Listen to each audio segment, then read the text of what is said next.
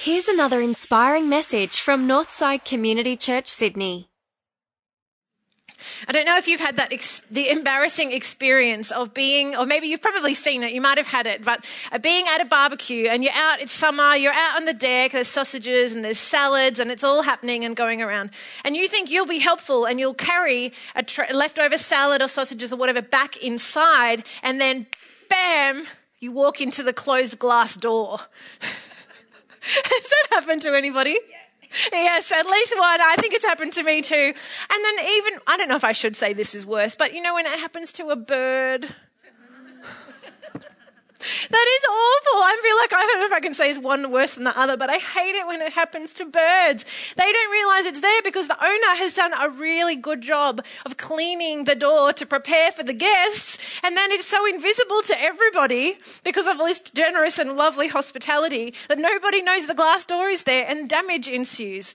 And it can be painful for everybody involved. Sausages go flying, salad goes flying. Anyway, I'm going to keep going about the bird, but I'm not. I'm going to stop there. What these doors do for us is they are actually, or like a glass, you know those holiday houses that have those big stretches of glass that look out onto the ocean and it's just windows galore. They're beautiful and they're invisible really, but what they do is they shield us from whatever's outside. They shield us from birds flying in, and they shield us from wind, and they shield us from animals and from the insects and all kinds of things that should be staying outside and not coming inside. They act as this really effective shield when they're operating properly. And that's what we're going to find out today as we look about our God. As we look at this Psalm of David today, that a lot of the time he might seem invisible, and we can, if we don't pay attention, forget that he's there. But actually our God is a shield around us, an effective shield around us. And we're going to find out how that can help us in our fears this morning as we look at this prayer of David. And this book of the Psalms that God gives us, there's 150 of them divided into 5 books within the book of the Psalms. And each of them is a different genre of poetry. They're different styles of poems. And this psalm here is a psalm of protection that has been written by David himself. Not all the Psalms are written by David. They're written by different people. But all of them are designed to be used. They're not designed simply to be read. They're designed to be used. They've been handed down and preserved and collected into this book of 150 Psalms for us to use as our prayers, for God's people to relate to God, for us to take and borrow David's words and use them as our own. And so when David used them in a time of fear, this has been preserved so that we too can use it in a time of fear, but make his words our own. And for this particular Psalm, Psalm 3, we can use it when we are afraid to remind ourselves that our God surrounds us and protects us like a shield. And so it was written by King David, as Leonard said for us, in the midst of a time of great fear. If you want to read more about the story and the context behind this psalm, you can find out in 2 Samuel chapters 15 to 19, if you want to read that and find a bit more about what was going on for him. But basically what happened is that he was looking after the affairs of the government of the nation of Israel. And while he was doing that for a period of about 4 years, his son Absalom was undermining his leadership behind his back. And he was winning over the hearts of the people, and he was working towards this revolt, this uprising to usurp his father's power. And this was going on for 4 years behind David's back. And eventually one day it leads to this uprising and this revolt against King David. And so he has no option really but to flee Jerusalem with whatever leaders had remained faithful to him. And so he flees and he runs down the steep descent out of Jerusalem, and he crosses the Kedron Valley, makes his way up over the Mount of Olives. And it says that he goes barefoot and weeping and his head covered in shame. And as he goes, there's someone who yells after him, and it's someone who's still loyal to the previous king, who was Saul. And he yells after him, reminding him of all the things that he has done publicly in front of all of his men, reminding him of all the things that he's done wrong and all the reasons that he's all alone, and that that even God had deserted him, that he was beyond the help of anybody, even God. And so he goes on, David, and in one of those first mornings out in this temporary refuge of the desert, he pens this psalm of protection. And it's been preserved for us to use in times of fear or crisis or battle, to be honest to God with our fears and to find security in him, just like David did. Now, you might not be facing an imminent military battle when you wake up most mornings, an army that's led by your son is uprising to overthrow you. But you may be facing, or you probably are or will be at some point in the future, facing a battle of some kind. Facing fears of some kind, facing a crisis or a danger of some kind. The climate in the department of the company you work for may be open warfare, where everybody is trying to defeat everybody else. People might be trying to undermine your leadership and showing how you have no allies and isolating you from everybody else. Conditions might be cutthroat with weapons of rumours and lying and gossip, misrepresentation, even violence and bribes and enemies. The more prominent you are, the more enemies you might have and the more vulnerable you might be. It might be on the family side of things, might be on the personal side of things. Your children might hate you or might have betrayed what it is that you stand for. Or it might be your spouse who's betrayed you. Somebody who you thought was your closest ally but turns out to be somebody who's among the force that's against you. It might be your closest friend. Someone that you've been through thick and thin with, only to find them side with someone else or turn against you or turn other people against you. We all fight battles at different points in our lives. And what can happen for us in those moments is that the voices of the battle, whether they're people or they're spiritual or they are circumstantial, they become so loud that they can drown out any belief that belief in God's protective presence with us. We can start to believe that we are actually all alone, that we are actually completely vulnerable and unshielded, unprotected. And so naturally we fear. Charles Spurgeon put it this way: it is the most bitter of all afflictions to be led to fear that there is no help for us in God. That's exactly what David was facing. And so God gives us this psalm to use in our own prayer life. And through it, we can borrow David's words, the words of David, who found security and assurance, and as we will see, even sleep in the midst of conflict and in the midst of his battle. So let's find out how. Firstly, David can be honest with God about his fears because he doesn't buy the lie that God has deserted him. Have a look, verses 1 and 2. He says, "Lord, how many are my foes? How many rise up against me? Many are saying, God will not deliver him." Do you see how he's just straight in there being honest with God about what is going on, honest with God about what he's afraid of. He doesn't hold back. He complains about how many enemies he has. 3 of those lines have the word many in them. There's a lot. He's aware that he is completely surrounded by enemies. And he recognizes what they are saying about him. He's recognizing the prevailing sentiment that is coming against him and about God. That he's beyond God's protection, that he's all alone, that he's deserted even by God. But here's the important piece, and he knows his enemies have got it wrong. He doesn't buy the lie. He knows that his enemies, what's going on is that his enemies think it's safe to attack David because they think he's unprotected. His enemies are like the bird who doesn't think that there's a protective barrier there, and bam. His enemies have misjudged the situation. And they think it's safe to protect David because he's unshielded. However, what happens is they actually find themselves face to face with God himself, discovering that actually he is protected, actually he is shielded. And David, in his wisdom and his beautiful close relationship with God, trusts that God is protecting him, and so he does not fear, as we'll find out as we keep going through this psalm. In your fear, don't let your enemy's wrong perspective become yours. Don't lose sight of who is right there with you, shielding you. And so I have to ask you, have you been honest to God like David is with your fears? Could you borrow this psalm straight in, telling God how you feel?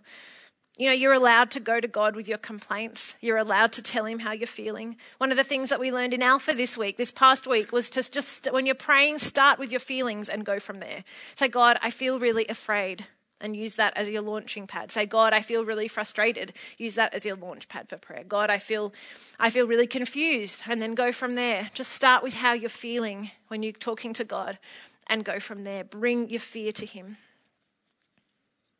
Or has someone's voice got in your ear, telling you that you're all alone, that you're unprotected, that no one's got your back, not even God?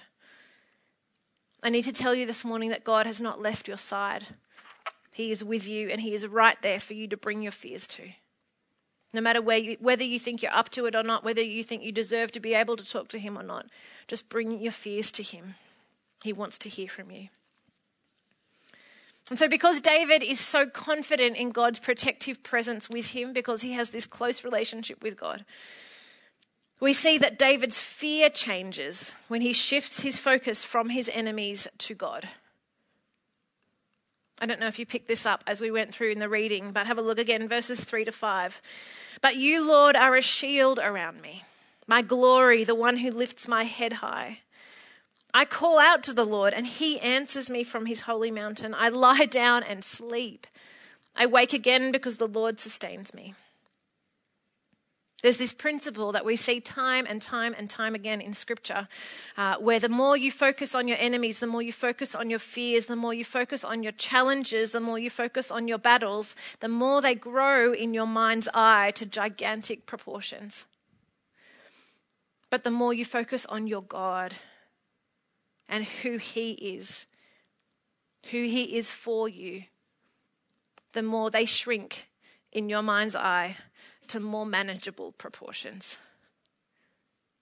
You see this in the Old Testament, the story of God's people way before David, when they were on the edge of walking into the promised land. God had taken them out of Egypt, and they had wandered in the wilderness, and they were on the verge of stepping into the promised land, this land that God had provided for his people, was providing for his people. And God said to Moses, the leader of the people, send in some people to go and check out the land and see what it's like. I'm going to give you this land. And so these people go in to check it out. And they come back, and all but two of them talk about how enormous the people who were living there were. Oh, we couldn't possibly defeat them. God couldn't possibly do this for us because look how big our enemies are. Here's a couple of direct quotes from them. We can't attack those people. They are stronger than we. We seemed like grasshoppers in our own eyes, and we looked the same to ourselves. Oh, and we looked the same to them. Isn't that what's happening? When you focus on your enemies, you seem small. But when you focus on God, your enemies seem small. God was giving them the land, but because they were focusing on their enemies, they seemed small in their own eyes, and they lost sight of what God was doing and was going to lead them into. Their fear stopped them moving forward. And doesn't fear do that to all of us? If you fear spiders, you don't go near spiders. If you fear heights, you don't go up high. If you fear intimacy, you don't go near close relationships. Fear puts a ceiling on us. It stops us from moving forward, sometimes into the things that God wants to give us. But when we focus on our God and our fears shrink to manageable proportions, we can move forward into the things that God is giving to us. Setting your eyes on God gives you the confidence to move forward in the midst of fear, to feel the fear and do it anyway. Now for David, making this shift from focusing on his enemies to focusing on his God, which we see in the psalm, we see that shift, has a really practical and valuable outcome for him. He was able to fall asleep. That's great news. He was able to fall asleep because he had discovered that in God there is security and assurance in the midst of attack. He knew he had this big, great glass dome all around him of God's protective presence. And his enemies might misjudge it and come flying into it, but he was protected because he trusted in who his God was. He trusted that his God was a shield all around him. In fact, he borrows those words from God's ancient promises to Abraham in Genesis 15, where God said, "Do not be afraid, Abram. I am your shield, your very great reward." And David claims it as his own. He says, okay, me too. God, if you are Abram's shield, you're my shield. God, you are my shield. And let me tell you today, if it was true for Abram and it was true for David, those of us who are in Christ, it's true for us too. God is your shield. That's just the fact of the matter. He is your shield. He is your protective presence.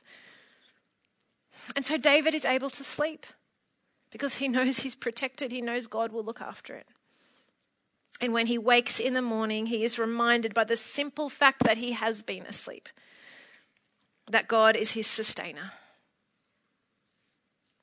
And from there, he is propelled forward in faith to tackle a day that was sure to contain escalating conflict, because he knew that his God would sustain him. He trusted in his protective presence. And so, church, who are you going to set your gaze on? On your enemies, on your challenges, on the conflicts, or on your God? Whose characteristics are you going to dwell on to remind yourself about? Your opponent's characteristics and how big they were, like the Israelites did when they went into the promised land to check it out? Or on how big and great our God is and his promises are to you?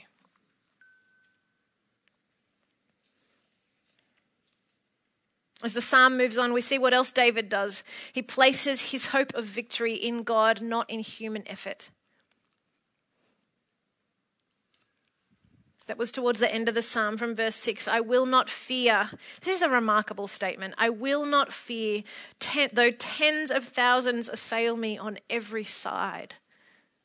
That is remarkable confidence in God. That blows my mind, honestly. I will not fear. Arise, Lord, deliver me, my God. Strike all my enemies on the jaw. Break the teeth of the wicked. From the Lord comes deliverance. May your blessing be on your people.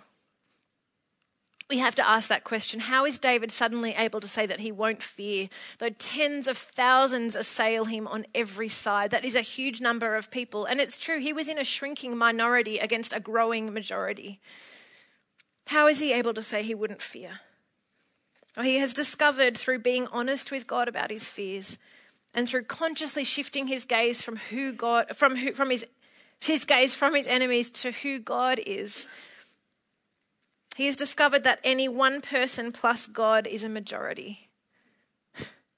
And so it doesn't matter how many people come against him or how vicious the attacks are, God's strength is always greater. Always greater. No matter how much no matter how big and how numerous and how vicious the attacks are, God's strength is always greater.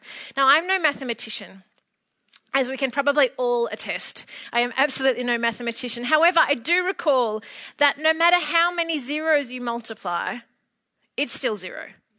So 0 times 0 is 0. Yes, right. And then 0 times 1 is still going to be 0. 0 times 2, it's still going to be 0. 0 times, I don't care how many attacks and viciousness comes against you, how many people, how many tens of thousands, times by 0, which is what human strength is compared with God's strength, it is still going to be 0 compared with the strength of God. And so David is able to say confidently, because he knows how wide the gap is between the strength of his God and human strength, that I will not fear though tens of thousands assail me on every side. I will not fear because I know my God is greater. I know that his strength is greater than anything humanly that might be able to come against me. It is 0 compared with God's strength. No matter how many zeros you want to add to 0, it is still 0. My God is greater. He knows who his God is, and he knows that his God's strength is greater than any human strength. And so knowing that, he cries out, "Arise, Lord," knowing who he is calling on to arise. That was the Hebrew battle cry. Whenever the Israelites would move out in the wilderness, whether into battle or simply moving, following the presence of God, they would cry out, "Arise, Lord," because they knew if the victory was going to be theirs in the battle, they had to have the presence of God with them. They knew that human strength on its own was futile. They knew that human strength was, if God did not arise with them and accompany them into battle, that they would be vulnerable and defeated. That departure for war would be futile unless God arose and accompanied them. Victory comes from God's presence with us. It was true on that scale, and it is true for us in the things that we face, the small battles and the big battles. It is God's strength that we need to lean on. Human strength is nothing when it's absolutely nothing when it is compared to the strength of God himself, who is your shield, who is your victory, who is your great reward. And you know what happens for David in answer to his prayer to God is that Absalom, his son, listens to some really bad advice. And he fails in his goal to overtake his father. You can read the rest of the story elsewhere, but he fails. God answers David's prayer in a way that David could never have orchestrated. And so, where is your hope for protection? Where is your hope for victory in the battle that you're facing? Really? Is it God? Is it yourself? Or is it nowhere, quite honestly? Have you given up hope and you find yourself in a place of despair? Where have you placed your hope? God is on your side, by your side, waiting for you to call on him.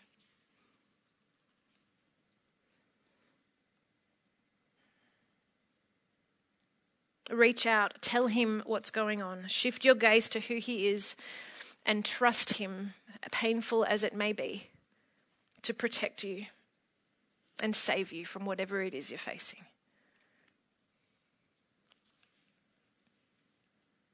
Do you follow? Now, I don't know about you, but I find all of that rather hard to accept. For a couple of reasons.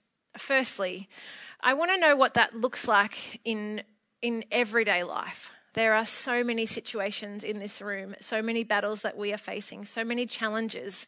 And I want to know, what does it look like for every single one of us in each of the battles that we are facing? What does it look like for you to protect us? What does it look like for you to have the victory?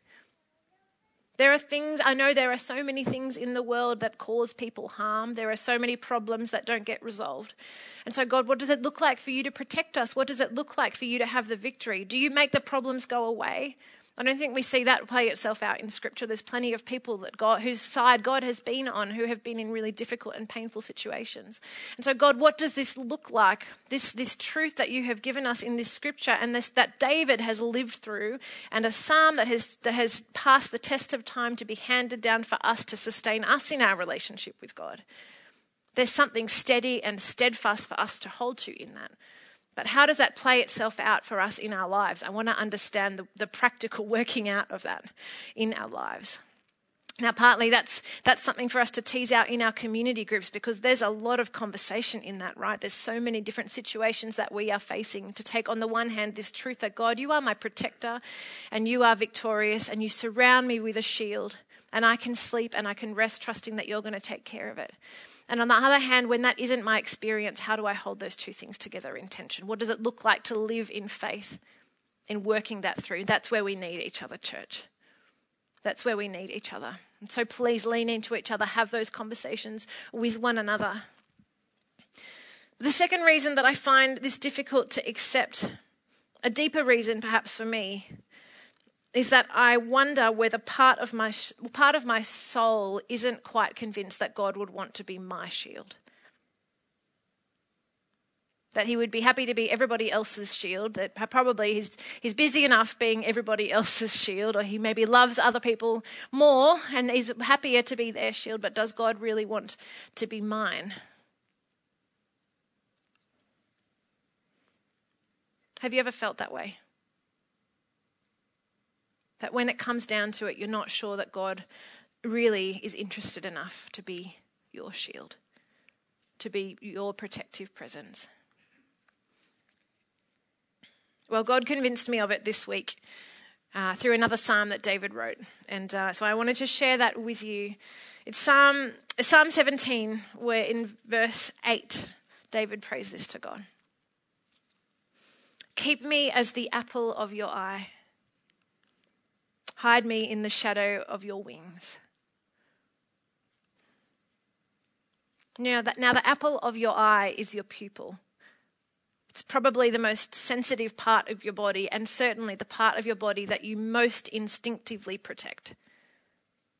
that you most naturally protect. Something comes flying at your eye, even a tiny little speck of dirt, you blink or you block your face with your hands or something. We don't even need to think about it. It's so involuntary and so natural for us to protect our pupil, the apple of our eye. And church, God says to you this morning, you, individually, each one of you are the apple of my eye.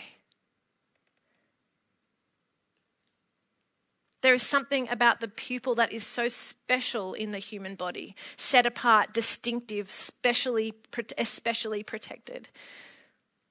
And so what it also means that when God says to you, you are the apple of my eye, it means, and this is just a scandalously outrageous statement to my heart, I don't know about you, it means that there is no one more precious to God than you. We are all equal. I'm not saying that some are more and some are less, but there is no one more precious to God than you. There is no one who matters more to God than you do. Isn't that outrageous? You are the apple of his eye. He adores you. You are infinitely precious to you, and you are one whom he so naturally and instinctively protects because you are so precious to him. It's a reflex to protect you. It's a reflex to shield you, to care for you because of who you are to him, not because of anything you accomplish or in any way you impress him, but simply because of who you are to him. You are the apple of his eye.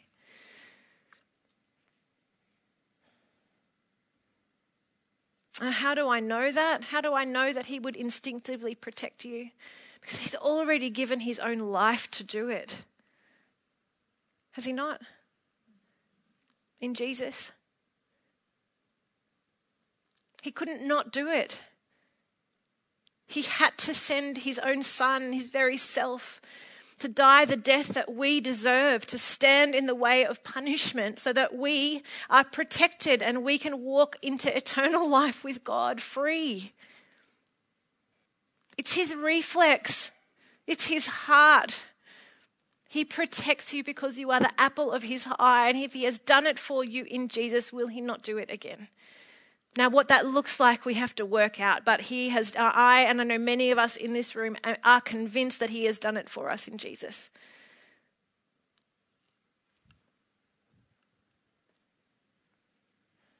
And so we can say with the Apostle Paul, with God on our side like this, how can we lose? If God didn't hesitate to put everything on the line for us, embracing our condition and exposing himself to the worst by sending his son, is there anything else he wouldn't gladly and freely do for us? And who would dare tangle with God by messing with one of God's chosen? Who would dare even point a finger? The one who died for us, who was raised to life for us, is in the presence of God at this very moment sticking up for us. Do you think anyone is going to be able to drive a wedge between us and Christ's love for us? There's no way. Not trouble, not hard times, not hatred, not anger, not homelessness, not bullying threats, not backstabbing, not even the worst sins listed in Scripture. None of this phases us because Jesus loves us. I'm absolutely convinced that nothing, neither living or dead, angelic or demonic, today or tomorrow, high or low, thinkable or unthinkable, absolutely nothing can get between us and God's love because of the way that Jesus, our Master, has embraced us. Do you see? God's love, God's Son, surrounds you like a shield. He's already done it. It's already done. You are protected by virtue of the nature of your relationship with him. And so this week, on the basis of that truth, that which we hold to as Christians, that which we stand on, which we lean on with our full weight. Would you shift your gaze to who he is? Tell him about your fears and trust in his presence around you for protection and for victory to save you. Let's pray.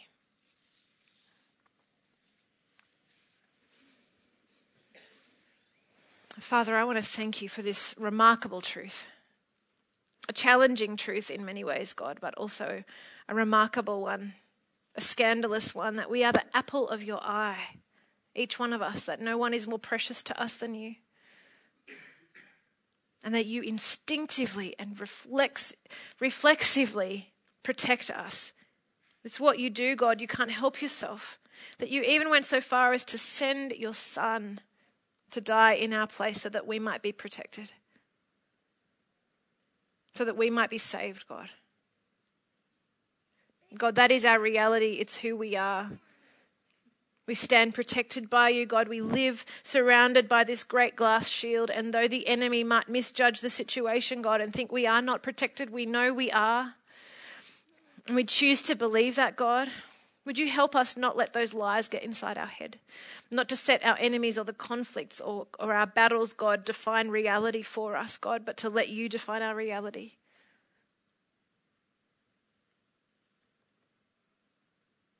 Thank you, Jesus. Amen. Well, thanks for tuning in. If you'd like to find out more about Northside, visit northsidechurch.org.au.